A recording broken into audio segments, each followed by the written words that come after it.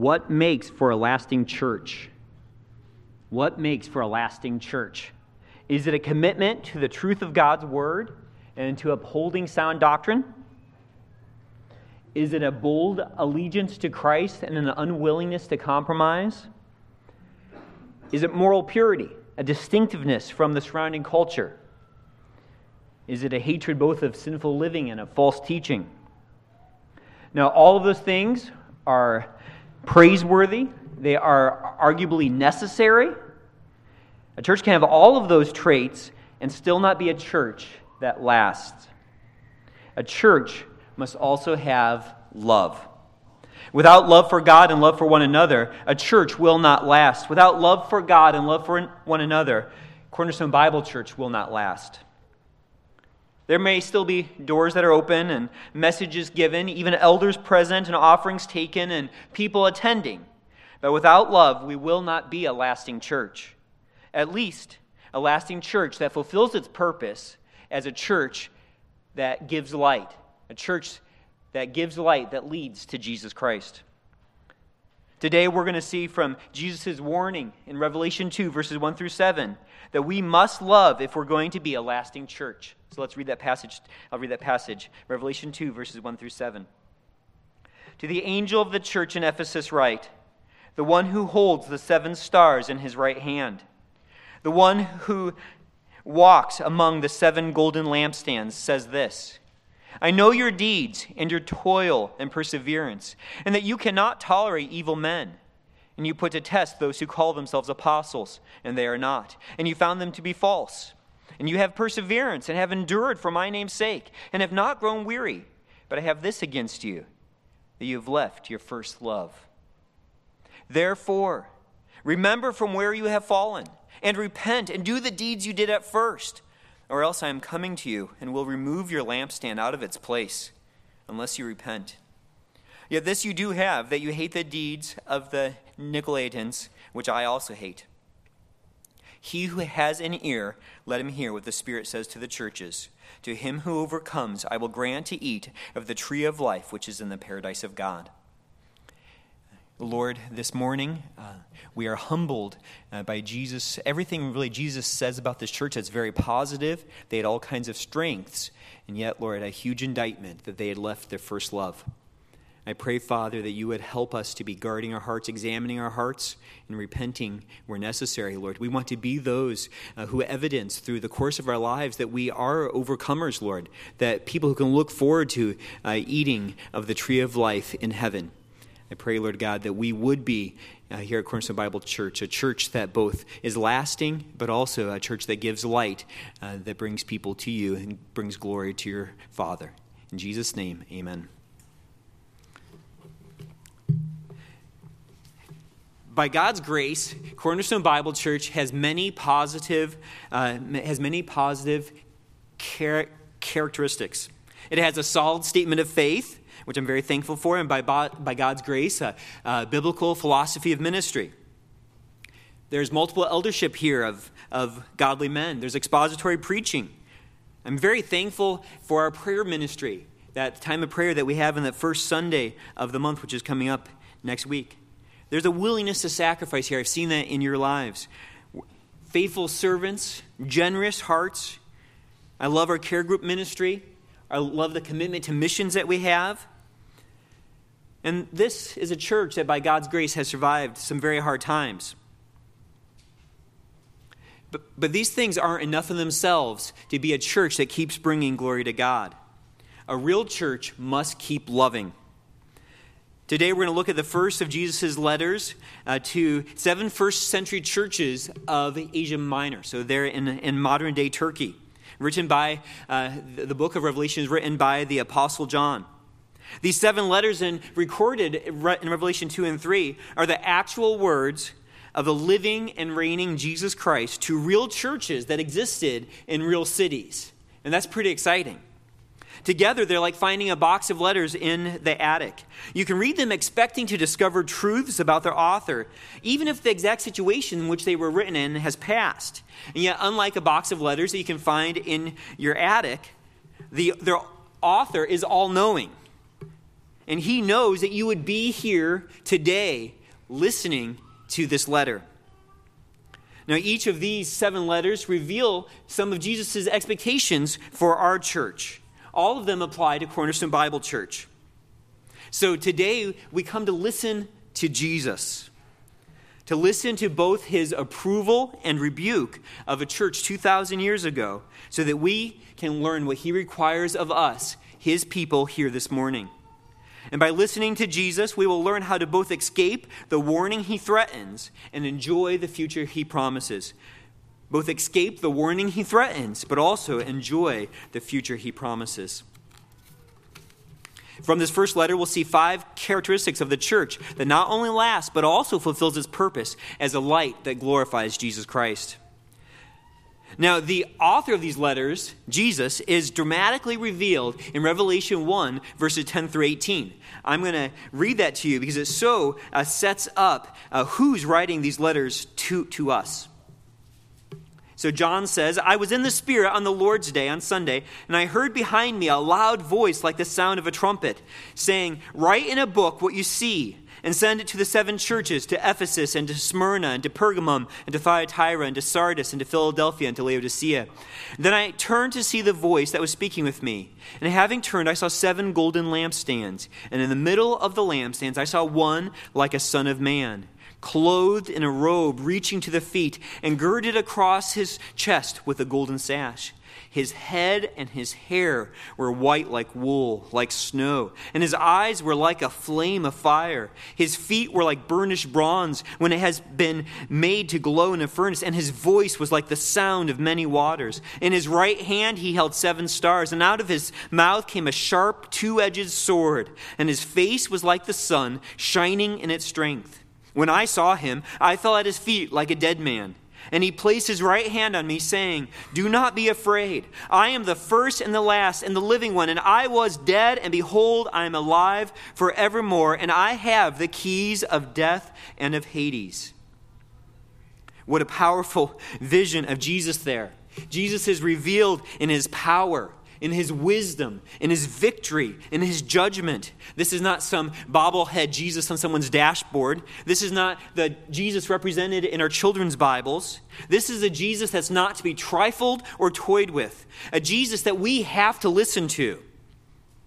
This vision of Jesus would be encouraging to the Christians at the end of the first century who were going through persecution, even death, for their commitment to Christ. They needed to see this kind of Jesus.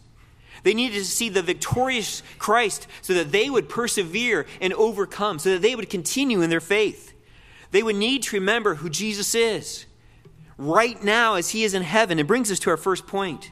The lasting church remembers Jesus' sovereign presence. If you're taking notes there from verse 1 of chapter 2, we're going to see the lasting church remembers Jesus' sovereign presence. And if we're going to be a lasting church that brings glory to Jesus Christ, we need to be a church that remembers Jesus' sovereign presence. Each of these letters begins really with an interpretive challenge. So it starts off, I'm going to say it a little difficult. It says, to the angel of the church. So we're left with a question. Do we have an angel here? And I don't know. There's a possibility that angel here means messenger, which could refer to, well, the word angel always means messenger. It could refer to someone in the church who brings God's word to the people, like one of the elders. Or maybe someone who is physically carrying the letter to that church. But it's also possible it's an angel, which is how angel is used in Revelation as, not surprisingly, angel. But either way, the angel here functions as some kind of representative or a messenger. And I've got some other verses, if you want to explore that more, we can talk about it. I kind of lean towards it being an angel. It's a little odd, a little different, but there we have it. The real point, though, is what God has preserved to the church of Ephesus, and that this letter comes from Jesus. The letter begins with a description of Jesus that refers back to John's vision. But before we go there, we want to look first at something about the church of Ephesus. It says, to the angel of the church in Ephesus write.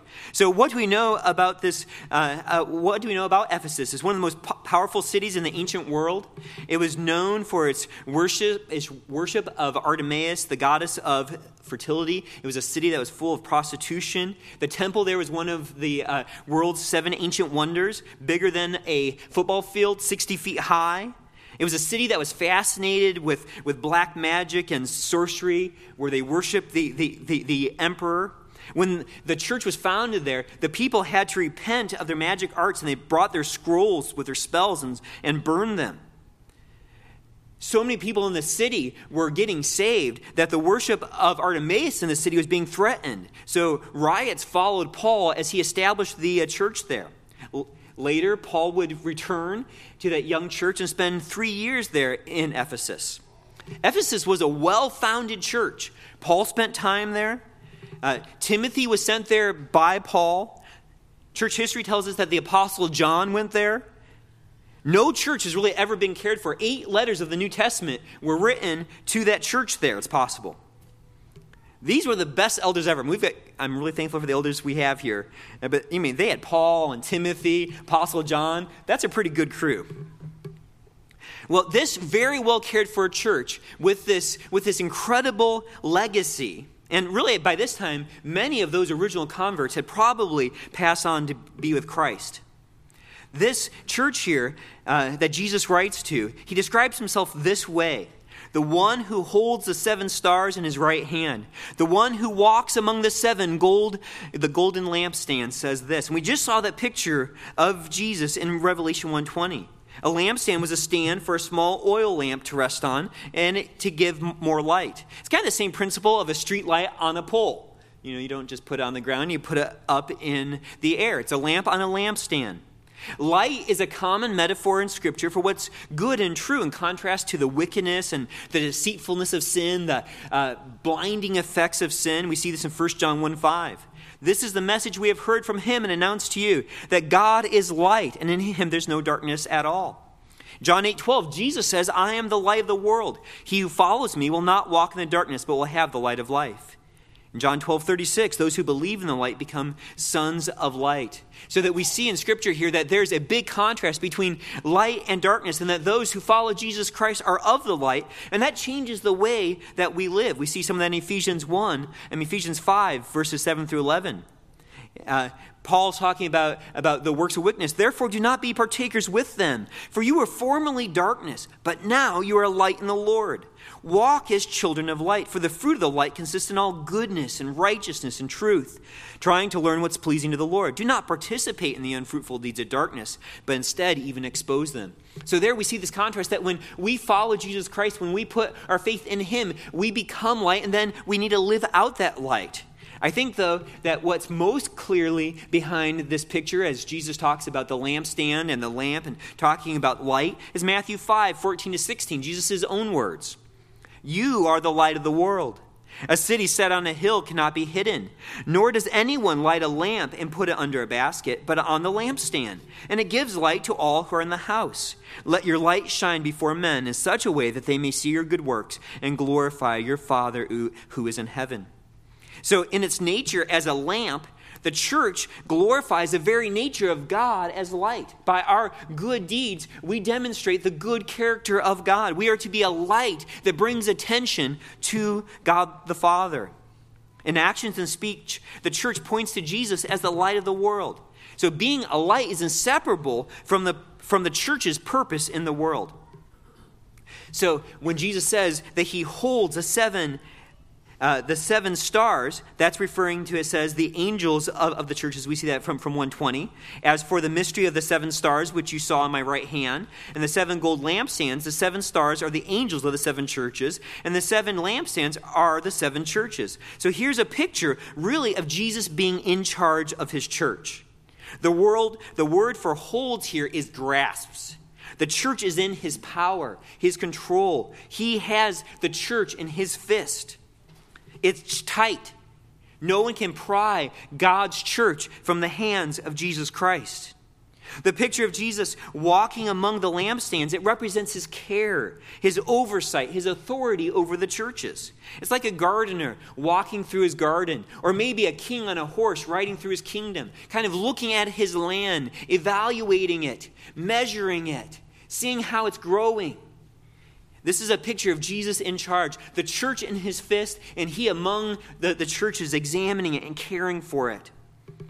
Though in heaven, Jesus is not absent in his church. He is the Lord, both of the universal church that is around the whole globe, and also in individual churches, like this church in Ephesus and the church here in Fullerton. He promised the disciples in Matthew 28:20. Jesus said, "I am with you always, even to the end of the age." And this really is an often repeated promise straight from the heart of the Old Testament, what it means to be God's people. In Leviticus 26:12, God says, "I will also walk among you and be your God, and you shall be my people." So as Jesus is walking among the churches, it's really a picture of God's graciousness in being with his people. And that's encouraging for this church here today. Jesus holds this church in his power today. He grasps it in his hand. No one can pry Jesus' fingers off of his church. He hasn't left this church. He's watching over it. It is his church. And we must remember that Jesus is sovereign and present. He is Lord over his church. Jesus knows what we need. And he knows what's threatening our church, Cornerstone Bible Church, today. Now, the Lord's sovereign presence is a comfort, but it's also a warning. He's caring for it, but he's also monitoring it. Have you been aware of the Lord's presence? That's true when we're assembled together, but also in our lives as individuals. He's guarding us, but he's also evaluating us. He's not distant, he's present. He's aware, he's close. His reign extends right here to our lives. Are you being comforted by his sovereign presence, by his rule over this church? It is in his hands, not just in the rocky times, but today as well. Cornerstone Bible Church is his church.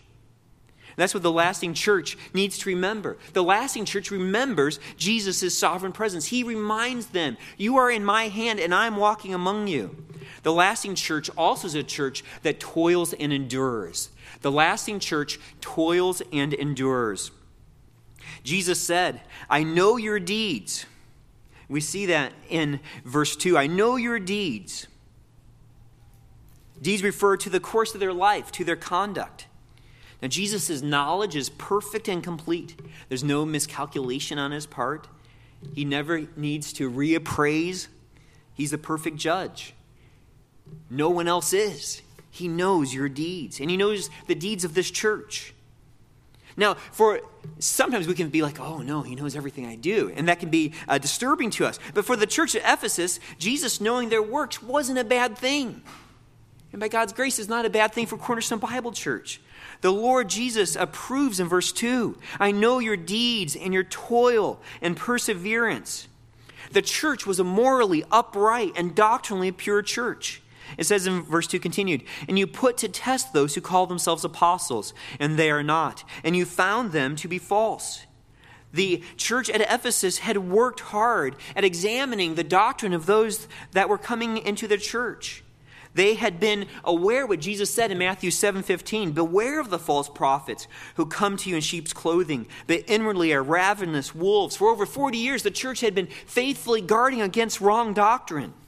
And in Acts 20:29-31, Jesus said to this same church, I know that Paul said in Acts 20, verses 29-31, Paul said, I know that after my departure, savage wolves will come in among you, not sparing the flock, and from among your own selves men will arise, speaking perverse things, to draw away the disciples after them.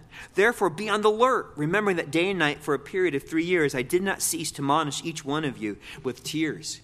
The Apostle Paul had warned them, people are going to rise up from inside you, and they're going to speak perverse things. And so he warned them and kept warning them. And this is a church who would listen to that warning. They were on guard. They had resisted the deception. They had founded false teachers to be false. They were wary of the televangelists that they listened to on the television. When they turned on the Christian radio, they were wary. They were aware, and when they went into the Christian bookstores, there may not be all good teaching here. Now, of course, they didn't have TVs in Christian bookstores, but they were on guard, and they'd done good at that job. If we jump down to verse 6, we see some more of Jesus' commendation of them. Yet this you do have, that you hate the deeds of the Nicolaitans, which I also hate. We don't know a lot about them. It seems like there was some kind of false teaching afoot that tried to blend an immoral lifestyle and with the idolatry of Ephesus, some kind of synchronistic teaching. But like the church, Jesus hated the conduct of this false doctrine. Yet this you do have, that you hate the deeds of the Nicolaitans, which I also hate. Good job, Ephesus. Your deeds are good. Your perseverance is good. Your toil is good. And it says, if we go back to verse 3, and you have perseverance and have endured for my name's sake and have not grown weary. Jesus had promised in Matthew 10, verse 22, you will be hated by all because of my name, but it is the one who has endured to the end who will be saved. And that was descriptive of the church at Ephesus. They were an enduring church. They were not ashamed of the name of Jesus Christ. The saints of Ephesus had no thought of giving in. They weren't going to capitulate to false teaching from within. They weren't going to succumb to persecution from without. They were solid. They were well taught. They were bold. They were morally distinct from the surrounding culture. They were doctrinally pure. They were intolerant of compromise. They were persecuted. They were vigilant. What a remarkable church, right? Their lives were evidence of God's grace. They could have let false teaching in. They could have turned back when the persecution started, but they didn't. They guarded what was entrusted to them. They were a faithful church. From Jesus' commendation here, we see what God expects from his church. To be on guard against doctrinal error. To be wary of those claiming to teach God's truth. To hate the works of wicked men. To patiently endure in the midst of persecution. By God's grace, I think that Cornerstone Bible Church has many of these characteristics here as a church. We are concerned about being doctrinally pure. We are concerned about being morally pure. We are a church that by God's grace has persevered this far. By God's grace. But despite Jesus' positive accommodations, the existence of the church at Ephesus was in jeopardy. It wasn't from the external threats of false teachers or persecution, but it was an internal threat. This brings us to our third thing that a lasting church needs to do. It does need to remember Jesus' sovereign presence. It does need to toil and endure, to be morally pure, to hate false teaching. But the lasting church loves. The lasting church loves. In Revelation 2:4, again, some sobering words from the mouth of Jesus himself. But I have this against you, that you have left your first love. And we'll spend the majority of the time here. We're going to have two more points after this, but the majority will be here. I have this against you, that you have left your first love. It's not enough to hate wickedness and false doctrine. It's essential, but it's not enough. The church at Ephesus had left, had forsaken, even abandoned their first love. Now, it doesn't mean that they had gone on to their second love. Rather, they didn't love as at first. And I think it's referring to it at their conversions. They didn't love as at first. Now, commentators have struggled whether this is a love of God or a love for his people, but ultimately, and we saw this with the Philippians 1 passage a while back, ultimately we know from scriptures that this love is inseparable. Anyone who loves God will love his brothers. 1 John 4:7-8 says, Beloved, let us love one another, for love is from God. And everyone who loves is born of God and knows God. The one who does not love does not know God, for God is love. So those loves are inseparable. We cannot love God and not love one another. Well, how did this happen? How did this great church in Ephesus, really, we look at it, this is a church surviving persecution. How did this great church in Ephesus, how did they come to abandon this love? It wasn't by a doctrinal error. It wasn't a moral error. They weren't overlooking some grotesque sin. It was probably more of a subtle slide. It wasn't as if, in a marriage, as if someone just abandons their spouse and goes and has an affair. It's more that they had begun to, in that picture too, just to ignore their spouse, to stop appreciating their spouse, to just forgetting, but just kind of taking their gift as natural, just forgetting. Perhaps, and the verses don't tell us exactly, but perhaps they had forgotten how holy God is and how offensive our sins are.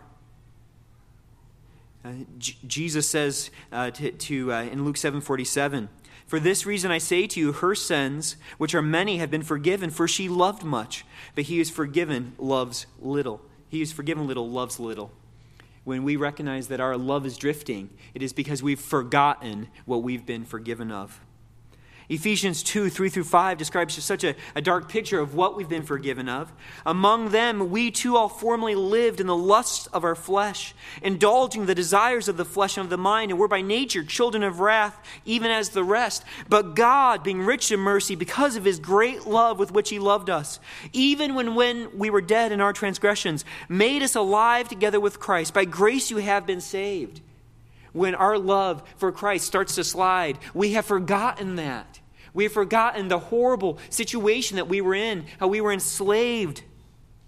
We've forgotten the richness of God's grace. Perhaps this church in Ephesus had forgotten to meditate on the blessings of salvation. We don't have time to read now Ephesians 1:3-10. But the blessing of election, the blessing of adoption, the blessing of being loved by God, the blessing of redemption, the blessing of forgiveness, the blessing of God's grace.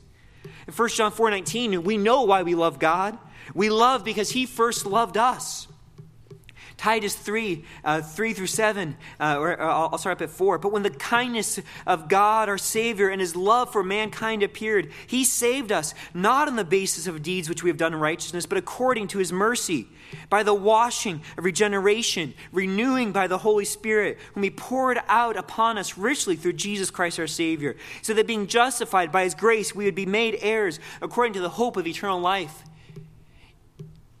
That is how we're going to keep loving as we first loved, is by spending time with verses like that and remembering what it is, the blessing of having God's Spirit regenerating us and renewing us, the blessing of being justified by his grace.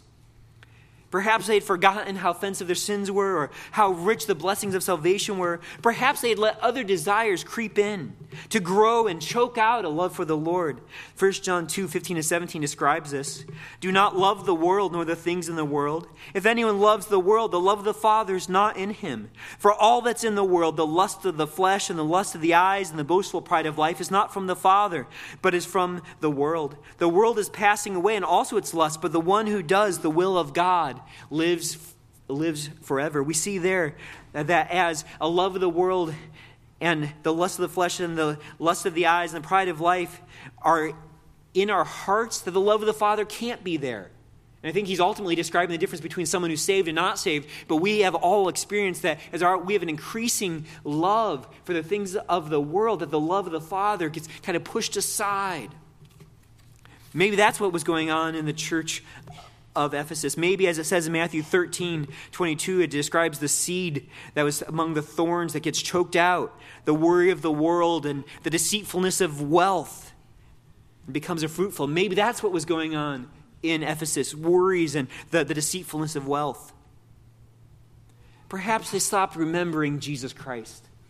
Perhaps they stopped forgetting his presence, stopped forgetting that he's king and shepherd and brother and Lord. Perhaps forgetting that he's light and the vine and resurrection and life and the bread of life. Perhaps they had forgotten what he had done. They had stopped relying on him. They still had a confession of faith, but they weren't living by faith. They began to take him for granted. Kind of had turned Jesus into a punched ticket to heaven. Now, when this happens in our affections for Christ, when our affections for the Father, When we forget God's grace that brings us salvation, we become proud in our relationships with one another. We start thinking somehow that we deserve this right standing that we have with God, and we stop loving others. When we let other desires choke out our love for the Lord, we become selfish in our relationships with one another too. If we think that we just deserve more and that we're just here to enjoy more, then why not be selfish with one another? We see people then as the means to our ends. We see life is about us. Gone somehow were the days of deep humility and gratitude and pure devotion to Christ. Gone were the days of sacrificial love for one another. And I don't mean just their friends that they knew really well, but for the whole body. John 13:34-35 says, "A new commandment I give to you, that you love one another, even as I have loved you, that you also love one another. By this all men will know that you are my disciples, if you have love for one another." This was eradicating Ephesus. They were still doctrinally pure. They were still morally pure. But that love was shifting. And they didn't have that love. Now, Jesus doesn't leave them without hope of reconciliation. He calls on them to repent. We see that in verse 5. "Therefore," this is what you're going to do about this. "Remember from where you have fallen." And that's the first of 3 commands he gives there. Remember from where you have fallen. The first one, remember. It doesn't just say look back and regret from where you were. It's not just feel bad and, boy, those were some great days when you were first saved. Instead, stir the fires of your devotion. Stir up the embers of that fire. Be active. Reflect on the reality of the blessing which are yours, and then act in love. This is an ongoing command to hold in our memory. Hold in our memory right now. What has the Lord Jesus saved you personally from? Where were you going? Where would you have gone? What had you done and what would you have done? What about God's grace used to make you linger in prayer, to burst out even in song during your quiet times when it was still fresh to you? What about the gospel? The good news of Jesus Christ thrilled your soul. What was so amazing that you couldn't stop telling people about him? He told them, remember from where you've fallen. And then 2, he says, second command here, repent. We see that in verse 5. Remember from where you have fallen, how great it was, and repent. Now, this is our responsibility. This means we're guilty of something. It's not just, it just kind of faded away over time. This is something we have to repent about. We have to change our minds. We have to submit to God's standard. Next time Pastor John preaches, it'll be on Mark 12:30. God's standard of loving the Lord your God with all your heart and with all your soul and with all your mind and with all your strength. That's what we have to repent of, not loving him in that kind of way. We have to turn from what's driving out our affections for him. Maybe it's our ambitions. Maybe it's our hobbies. Maybe it's our concerns and worries. We have to fill our thoughts instead with his grace. Fill our thoughts with his mercy to us in Jesus Christ. We have to turn from our idols and turn to him, to meditate on him and his work and his benefits and our future with him. And to get those things, and that's what we're going to be talking about in the second hour, how to meditate, to get those truths deep into our soul again, where they used to just flourish. So he calls on them in verse 5 to remember. He calls on them to repent. And then he says, do the deeds you did at first. It's not just actions. These are acts prompted by love. They were already doing actions, right? They were already doctrinally pure and morally pure. They were toiling. They were enduring. But they weren't loving. So what works did you do when you first came to know him that were motivated by love? How eager were you to be at church and to pick up your Bible and read and to meet with your brothers and sisters for a meal or to pray with your brothers and sisters in Christ and to get to know new faces at church, to share the gospel with family members. All those things that you first did when you're like, this is amazing. God rescued me. I don't deserve this. You guys remember that. Jesus is saying it's time to get back to being a disciple. It's time to get back to picking up your cross and following, to taking his yoke upon you and learning from him, because his yoke is easy and his burden is light. Don't you miss it? The getting up early to be with him, not because you have to, but because you still remember it's still fresh to you. Or that meditating on his word as you fall asleep because it's delicious. Jesus follows his call to repentance with a strong warning in verse 5. Or else I am coming to you and will remove your lampstand out of its place unless you repent. Wow.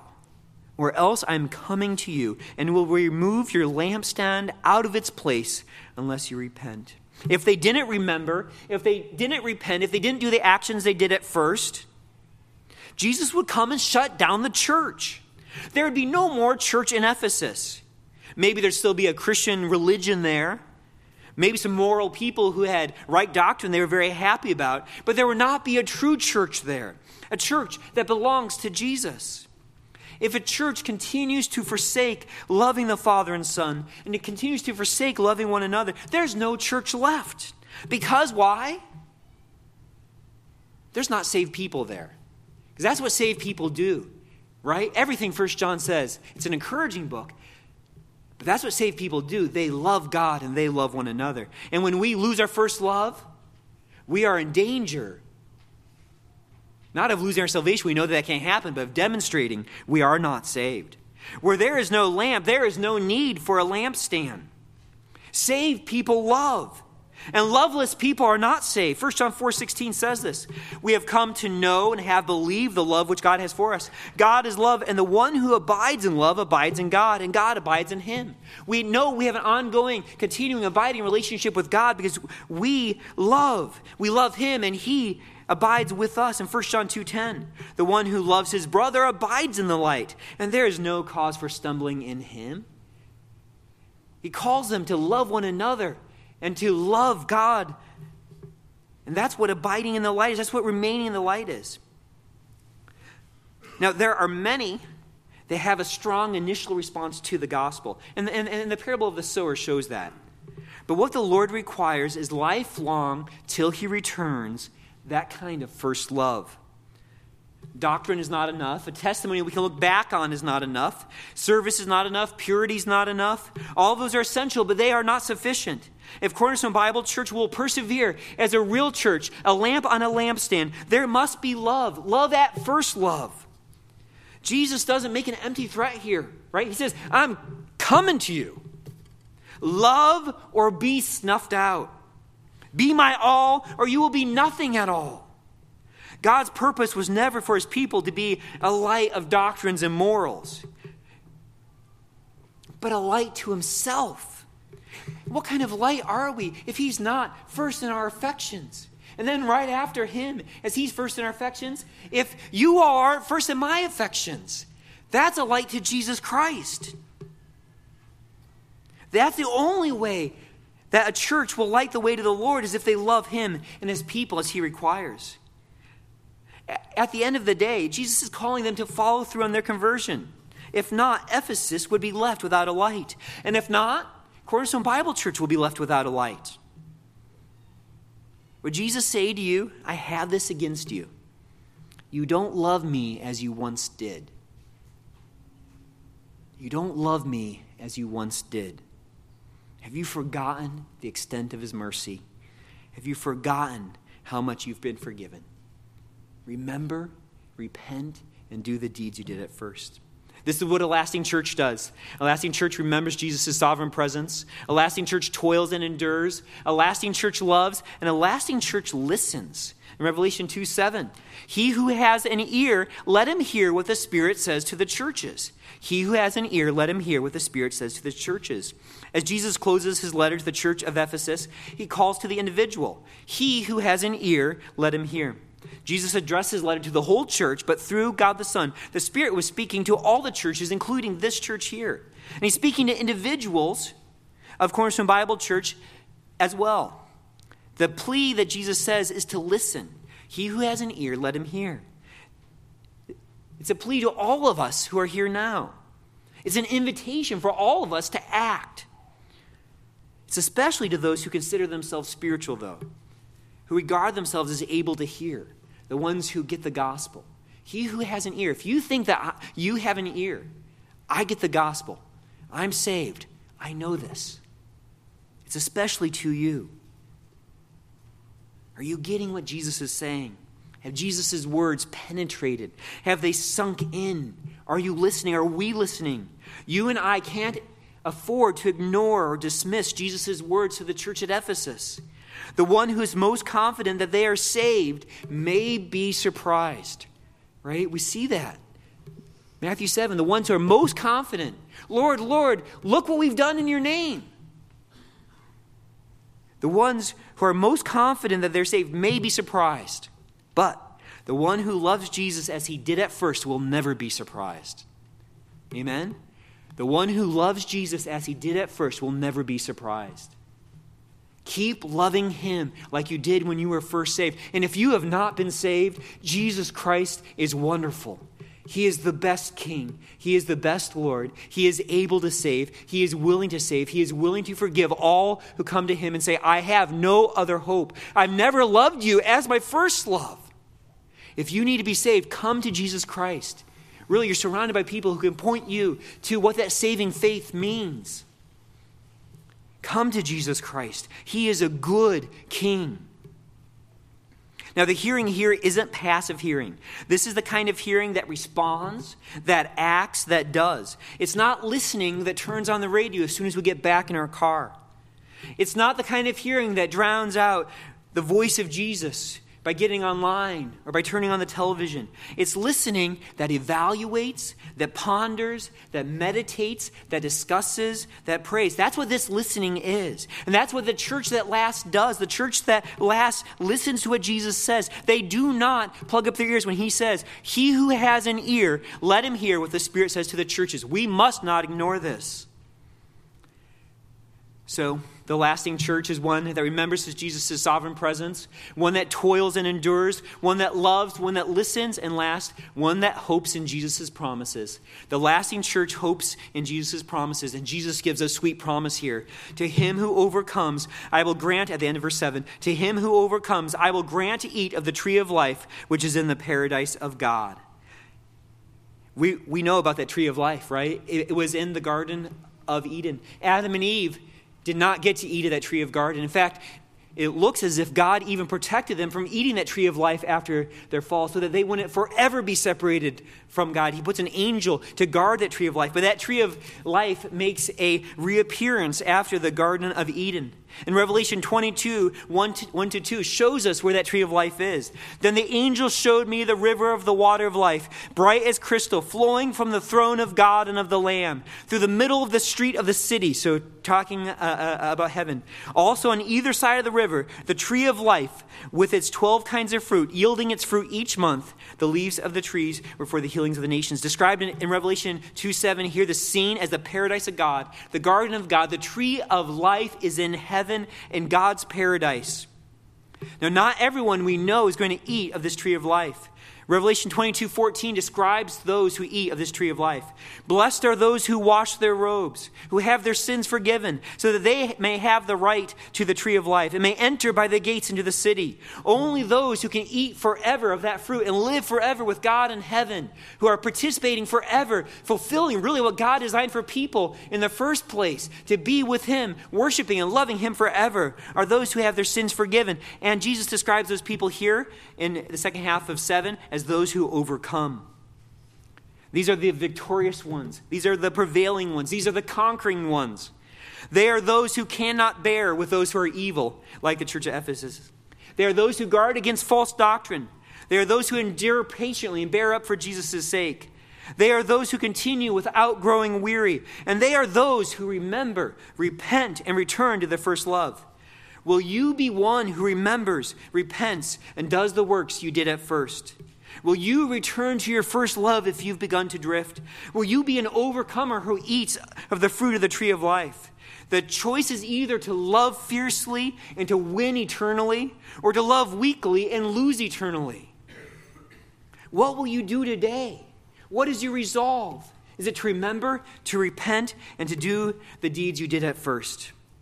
Now, many of us know the children's song, "This little light of mine, I'm going to let it shine," right? Many of us know that song.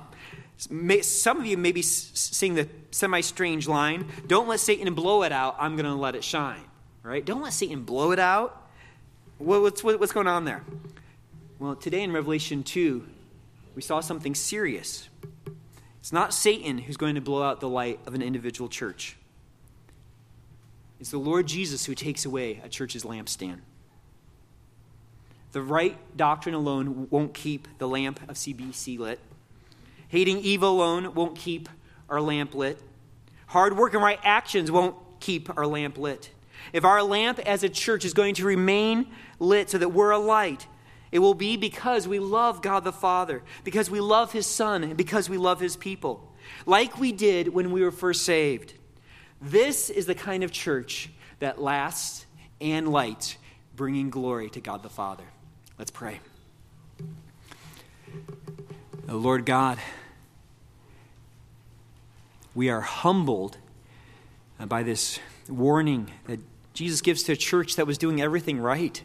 They were bold, they were being persecuted, they were different, they were morally pure, they were doctrinally pure, they hated false doctrine, and yet they had left their first love.